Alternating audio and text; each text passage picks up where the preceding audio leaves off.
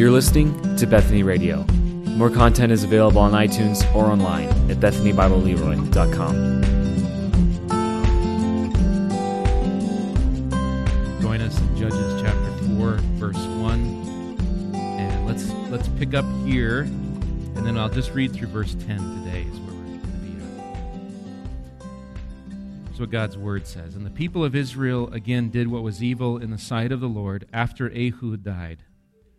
And the Lord sold them into the hand of Jabin, king of Canaan, who reigned in Hazor. The commander of his army was Sisera, who lived in Harosheth Hagoyim. Then the people of Israel cried out to the Lord for help, for he had 900 chariots of iron, and he oppressed the people of Israel cruelly for 20 years. Now Deborah, a prophetess, the wife of Lapidoth, was judging Israel at that time. She used to sit under the palm of Deborah between Ramah and Bethel in the hill country of Ephraim, and the people of Israel came up to her for judgment.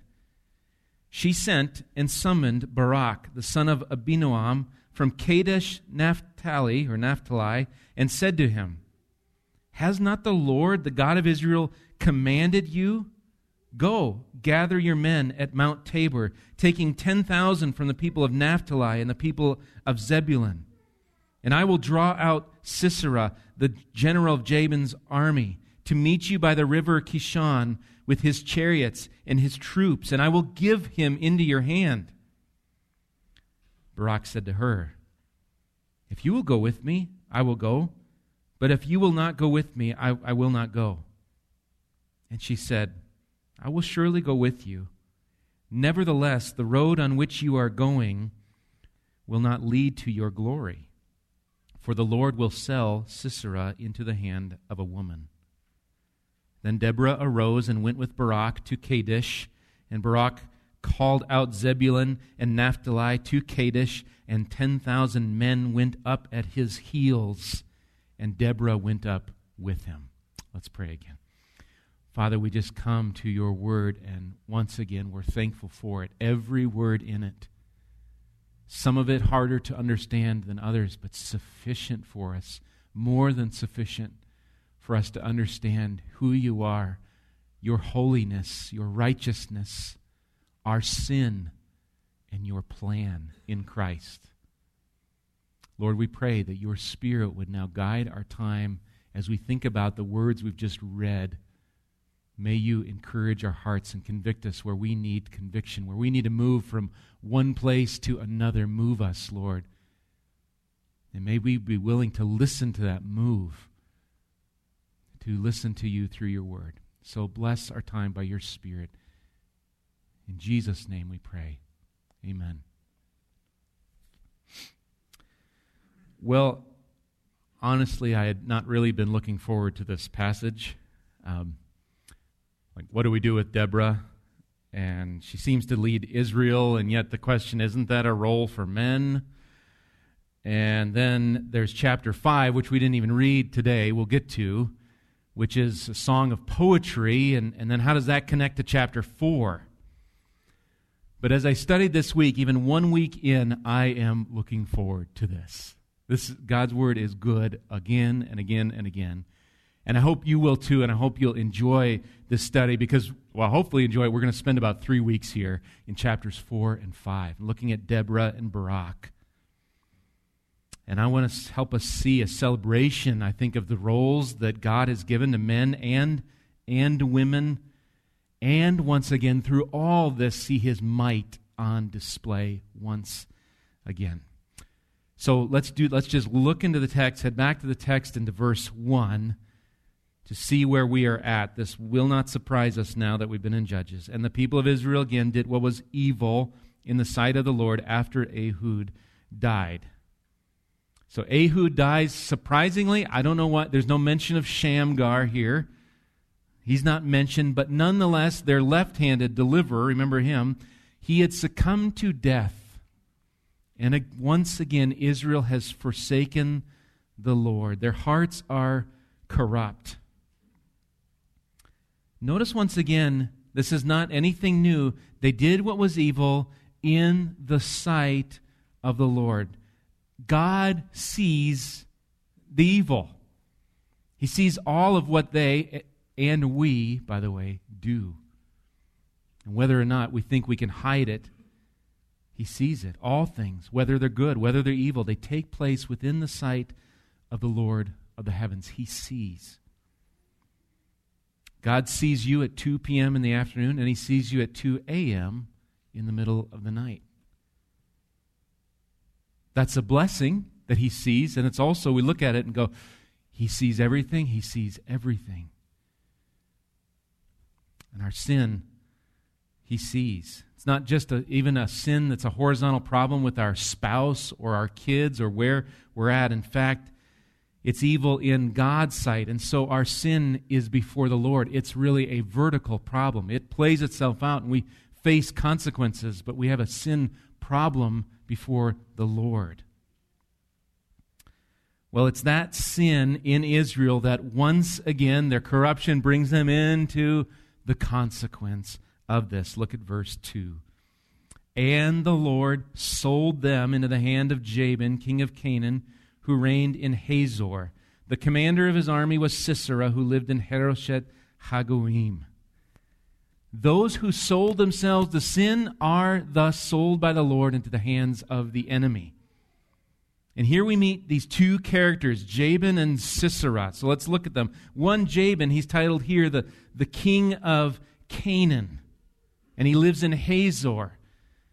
That's a city. If you've got it on your map, do you remember this little map we gave when we started this? Or ask me if, I think we're out in the back, but you've got a little map. It's just north of the Sea of Galilee where we find Jabin, this king of Canaan. That's where we find him. So we're in northern Israel, just to geographically set the stage. And this is actually not the first time we meet a particular Jabin who is from Hazor. I didn't realize this, but I think I would. I didn't remember. Joshua dealt with this same group back in Joshua chapter 11. We won't look at it. But there, Joshua destroyed them, even destroyed a Jabin at Hazor. But it would seem that another Jabin has grown up. I don't know if they just like the name, like, that's a good kingly name, we'll name him again. Another has grown up. I mean, this is some, years and years later. They've grown back up to be a threat. And not even just a threat, to oppressing the people, and yet used of God to then discipline His people. And God will use them in a consequence. So that's Jabin. Then we find Sisera, or if you want to be Spanish about it, Sisera. You could say it that way. That's actually how it's pronounced. If you want to be Sisera, it sounds like yes, Sarah. It doesn't mean that. It's Sisera. He's the commander of Jabin's army, but he lives about 30 or 40 miles away in this Harosheth Hagoyim. It's kind of near or a little bit northwest. If you've got Megiddo on your map, you'll see it there. That's where he lived. I don't know why they're separated. Why does one live here, the other one live here? Perhaps it could mean that Jabin's territory was so large, he lives up in Hazor and his commander lives over here in Harosheth Hagoyim. He's got these chariots. Chariots only work really, they're not like SUVs chariots, they're flat land chariots. Maybe that's why he's living there. That's where the chariots are. It's a large area, though. And so we find Jabin and Sisera. All right, head to verse 3 then. Here's the problem. Here's the crying out now. Verse 3, then the people of Israel cried out to the Lord for help. For he had 900 chariots of iron, and he oppressed the people of Israel cruelly for 20 years. And it's there we find them again, those dreaded chariots of iron. It's like it seems like the F-16 or F-22 of the day. Like, you got 900 of those, and we're done for. And so that's behind Israel crying out to the Lord. But also, Sisera is strong. He's got the 900 chariots, but he's also, ESV says he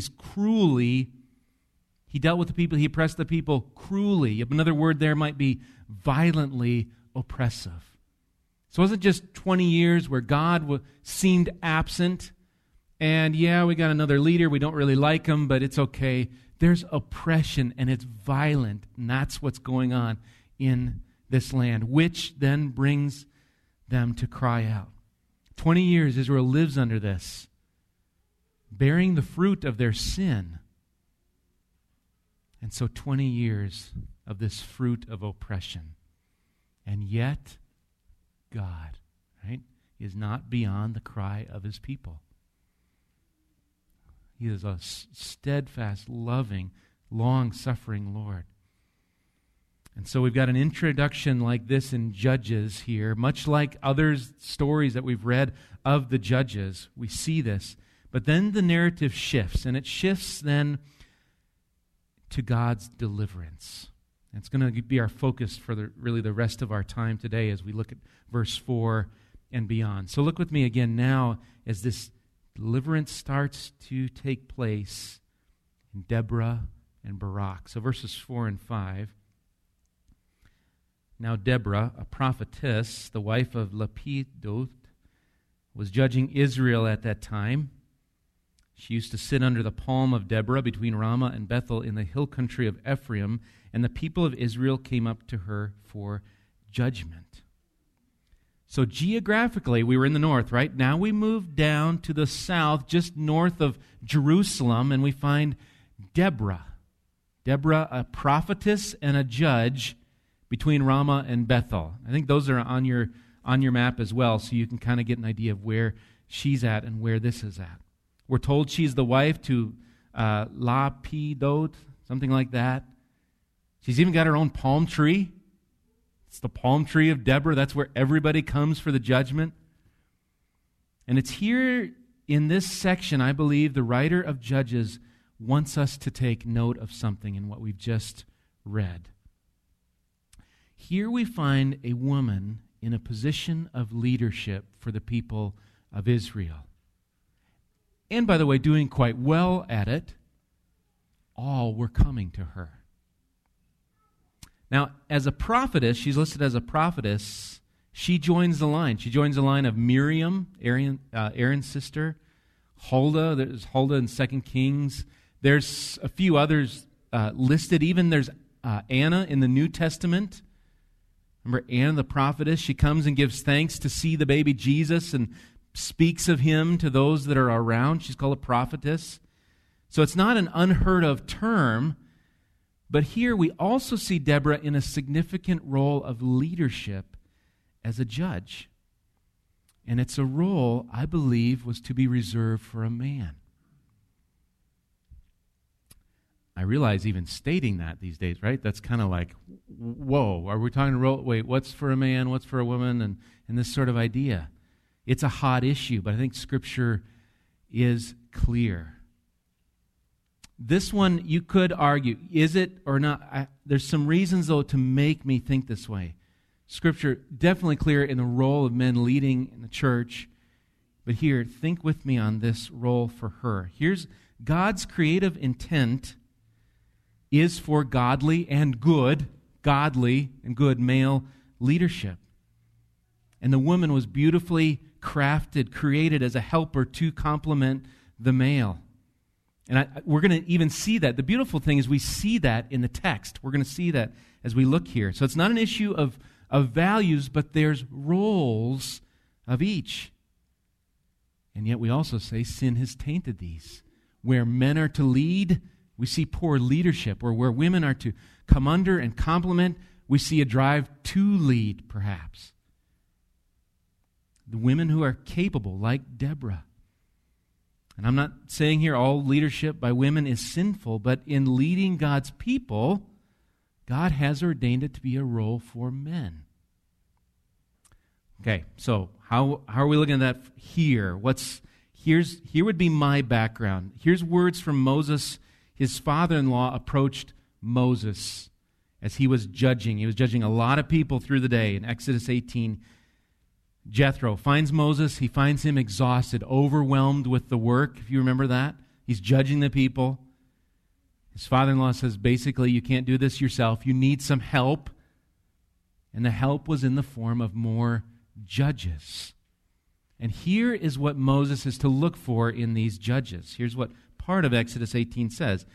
look for able men from all the people, men who fear God, who are trustworthy and hate a bribe, and place such men over the people as chiefs of thousands, of hundreds, of fifties, and of tens. And let them judge the people at all times. Every great matter they shall bring to you, but any small matter they shall decide themselves. So it will be easier for you, and they will bear the burden with you. Now I grant, the judges we're seeing here, they're not exactly the same, and it would seem that Deborah, she's not someone incapable or incapable to judge, but I think this is telling of the times in Israel in which they're living. So let me put this before you. No leader in this case, I think, was found among the men. I think you can make an argument, hopefully you'll see through the text. So we find a woman in the role of judging. It's not necessarily an indictment on Deborah, but it tells us something of the leadership in this evil era, and that it's absent. Here's what Wayne Grudem says regarding Deborah here, this verse 4. You can look at your text while I read this quote. I think you'll see this. He says, quote, Judges 4:4 suggests some amazement at the unusual nature of the situation in which a woman actually has to judge Israel, because it piles up a string of redundant words to emphasize that Deborah is a woman. Translating the Hebrew text, literally the verse says, and Deborah, a woman, a prophetess, the wife of Lapidoth, she was judging Israel at the time.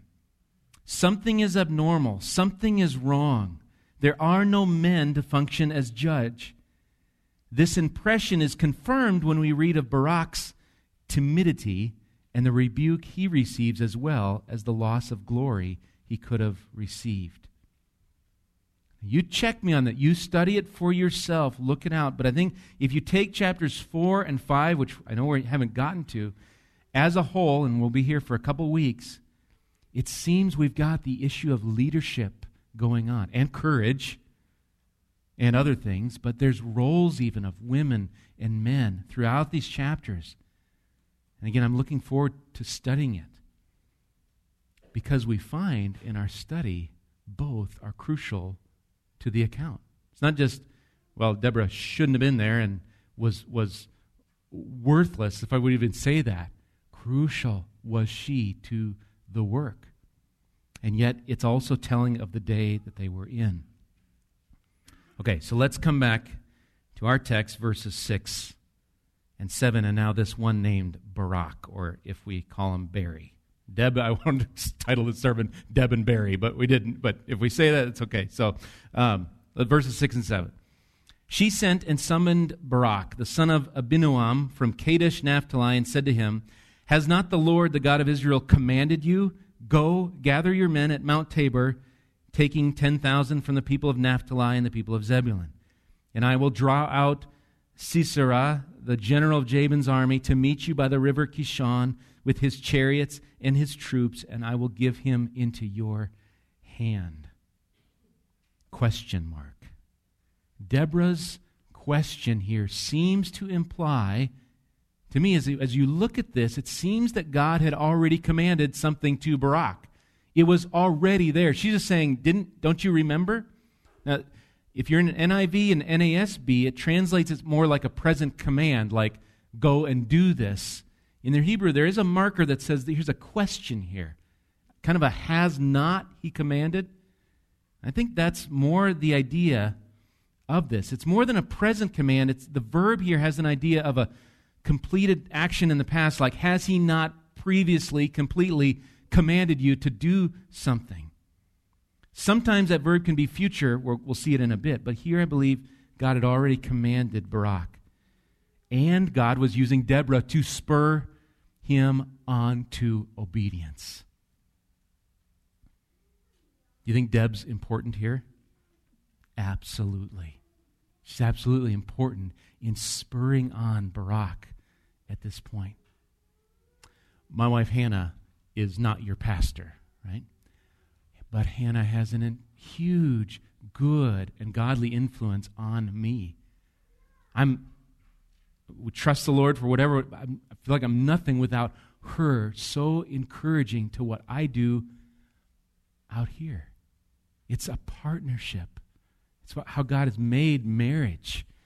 Those roles and the need of both of those in this. And so I think we see this here with Deborah saying, do you remember? Remember God's command? So Barak here, he knew what he was to do, but he was reluctant. And even verse 8, it's going to show his timidness. But before we get to verse 8, I just want you to notice 3 truths coming out of verses 6 and 7, just 3 of them. Look at the one who is commanding. Who is the commanding one? Who's calling? It's none other than verse 6, right? Yeah. The Lord, the God of Israel. Deb is not the commander. It's not an idea from Barak's mind. It's Yahweh's commands. And the Lord of eternity, that all-powerful, all-seeing, all-knowing God, He's the one that commands. And when He commands, it's time to act, to do when He says to go do. That's who's calling. Notice also the language. God's use of language is awesome and purposeful here. Verses 6 and 7, you may not see it in the English. There's a play on words. Barak is supposed to go. He's supposed to go, and do you see it in your text? He's supposed to go and gather your men. Go, kind of the idea is like draw, maybe pull up, pull together, gather your men. Well, the same Hebrew word is in verse 7 where God says what He's going to do. I'm going to draw out Sisera. You go draw your men. God says, I'm going to draw the enemy. And God's going to draw Sisera, his chariots, his troops. And in essence, He's saying, yeah, go Barak, you gather the men to yourself while I do the same with the enemy. And then one more. Yahweh gives a word of assurance in all of this plan. When you read these narratives, you come against just these small phrases just tucked in here that are beautiful. Look at the last phrase. I think it's of verse 7. And I will give him into your hand.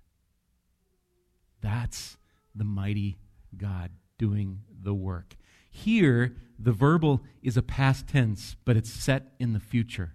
It's called a prophetic perfect. So it looks to the future as a completed thing.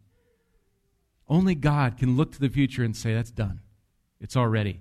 It's already going to happen, Barak. Obey me. Go do this. And the victory will be yours because I am behind the victory. What would your response be to a command like that? I've given him into your hand. Look at what Barry does in verse 8. Barak said to her, if you will go with me, I will go. But if you will not go with me, I will not go. I think it's at this point that you want to yell at the TV if you're watching this, right? You want to yell at the TV. Barak, did you not just hear what she said?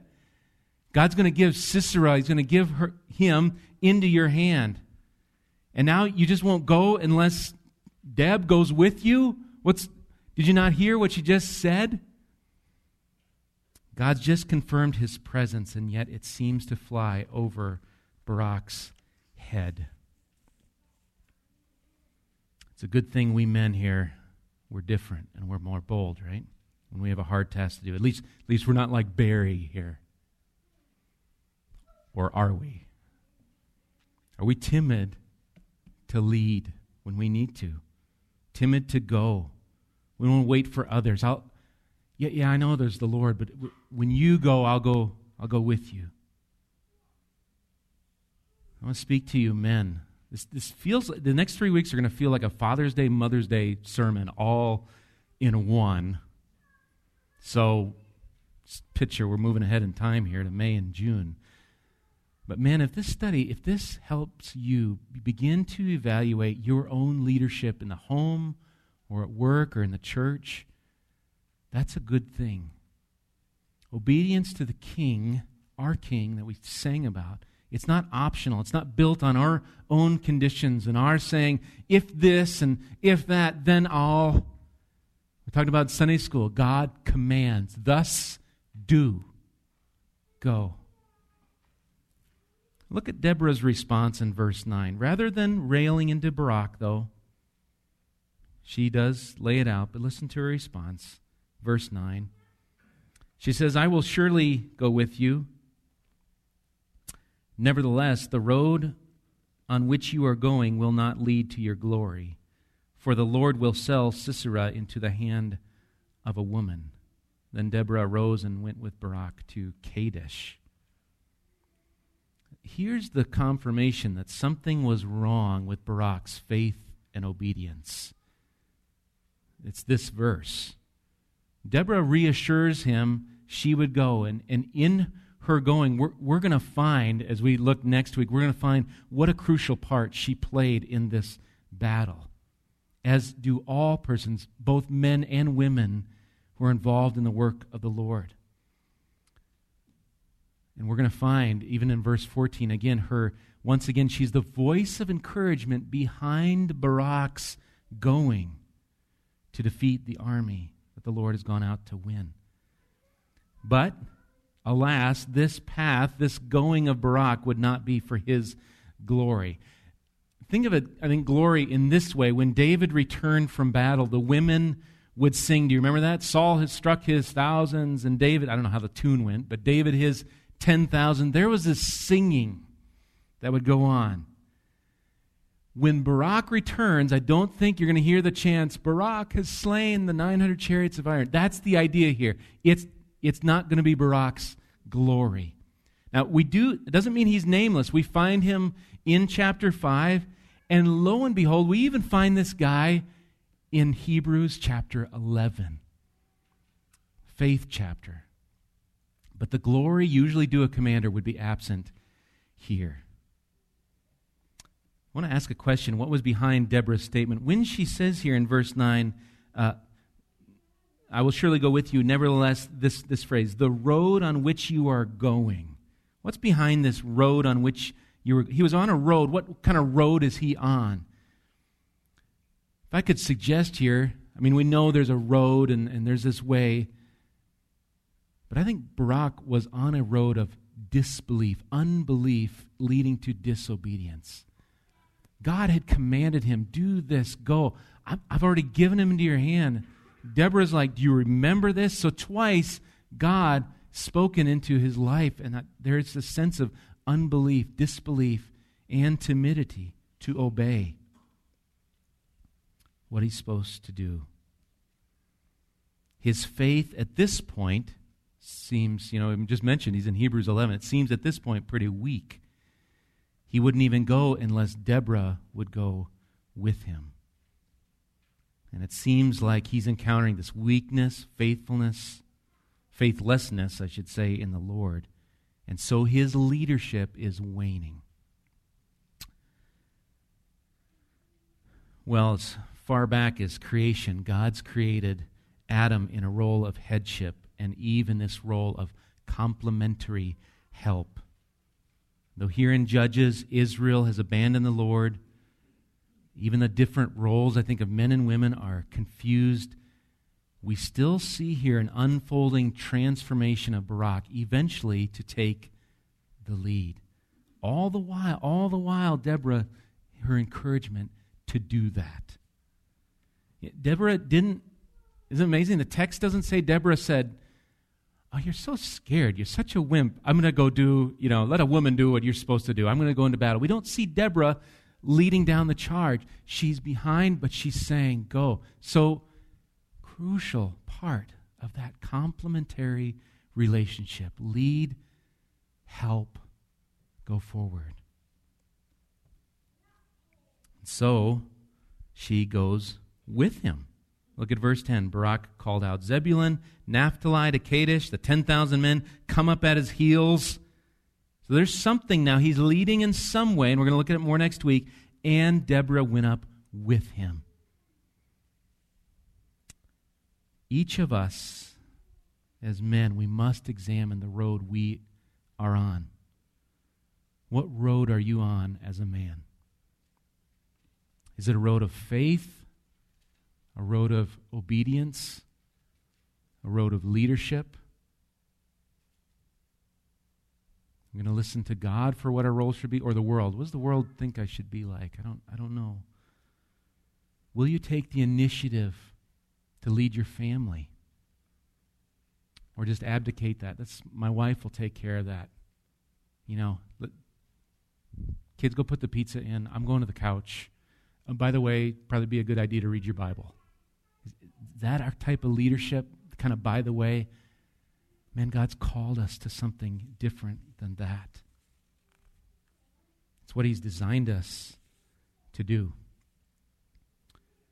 One thing you need to know, though, you're unable to go it alone. If you're on convicted, the road you're on, the road you've been leading your family on is filled with error, I can look back and go, I have a marked up road of what I'm supposed to be, what God says is my role, and what my role has looked like. If that's you, you are primed to run to, once again, the deliverer, to Jesus Christ. Satan would have us look on the road, it's too late, I'm too old, it's over. Jesus says, come to me, you're weary. I will give you rest. And then move on in Christ with His forgiveness, because He paid it all. He paid the penalty for sin. He paid for our laziness, not that we should stay there, but He paid for it. Paid for us that we might be created in Him to do the good works we were created to do now in Christ, by His Spirit. We can move forward in the freedom of Christ, not looking back, looking forward. Confess that, Lord, there are areas of my life as a leader I have failed in. I've not been bold. I've been like, well, if you'll go and I'll go, and I've been timid. May that not describe the men that are here, if you're visiting, or the men of Bethany. May we be men of God. And I'm talking young men and older men, all men. Remember, you're equipped. He's given us His Spirit to lead us. For many of you, a wife who really wants to follow your lead. She enjoys, when you lead, when you open in prayer for the family, it's a wonderful thing. There's a church around you and a word to guide you. And then, what about the women? I'm just encouraged to look at your role as well. You are designed by God for a grand purpose. We're already seeing it in the text before us. We see God at work through Deborah and Barak. Would you be an encouragement to your man today and even celebrate small steps of him leading out? Way to go. I saw that. I noticed that. Does it mean you're just always silent about the Lord's commands? Hannah has not always been silent. But it's good for me to hear, you're right. I needed to hear the rebuke. There's all those going on, and God works through that. And let me, by the way, just say, pray. Either way, husbands, wives, whether you're not married, is to pray. Pray for your man that he would lead, for your wife that she would follow, that, Lord, help me to lead in a way that is godly, because my flesh wants us to say, I'm the leader, and that's what the Bible says, and so do it this way, instead of gently loving and leading her along. Let's pray together. Lord, in all of this, some of these are great encouragements for marriage and life and what it looks like to be men that lead and to be women that help and have a grand purpose. But Lord, as I pray then, may we not miss your might moving behind the scenes, moving in our lives for your glory. You are the one that strengthens husbands to do what you've called them to do, and strengthens wives to do what you've called them to do, and mothers and daughters and sons. And your cross speaks over it all, for we recognize our flesh and our failures, and we need you, Jesus. Your grace is shown here in the life of Israel, And it culminates in the cross and the risen Savior we just celebrated last weekend. May the homes represented here that are hearing this message today be godly homes. Lord, help us as men to live out what it looks like to be a follower of Christ. Lord, may we not be timid and scared, but courageous in you. We look to you because we need help. We know how weak we are. So that all the glory goes to the all-sufficient Savior, Jesus Christ. Amen.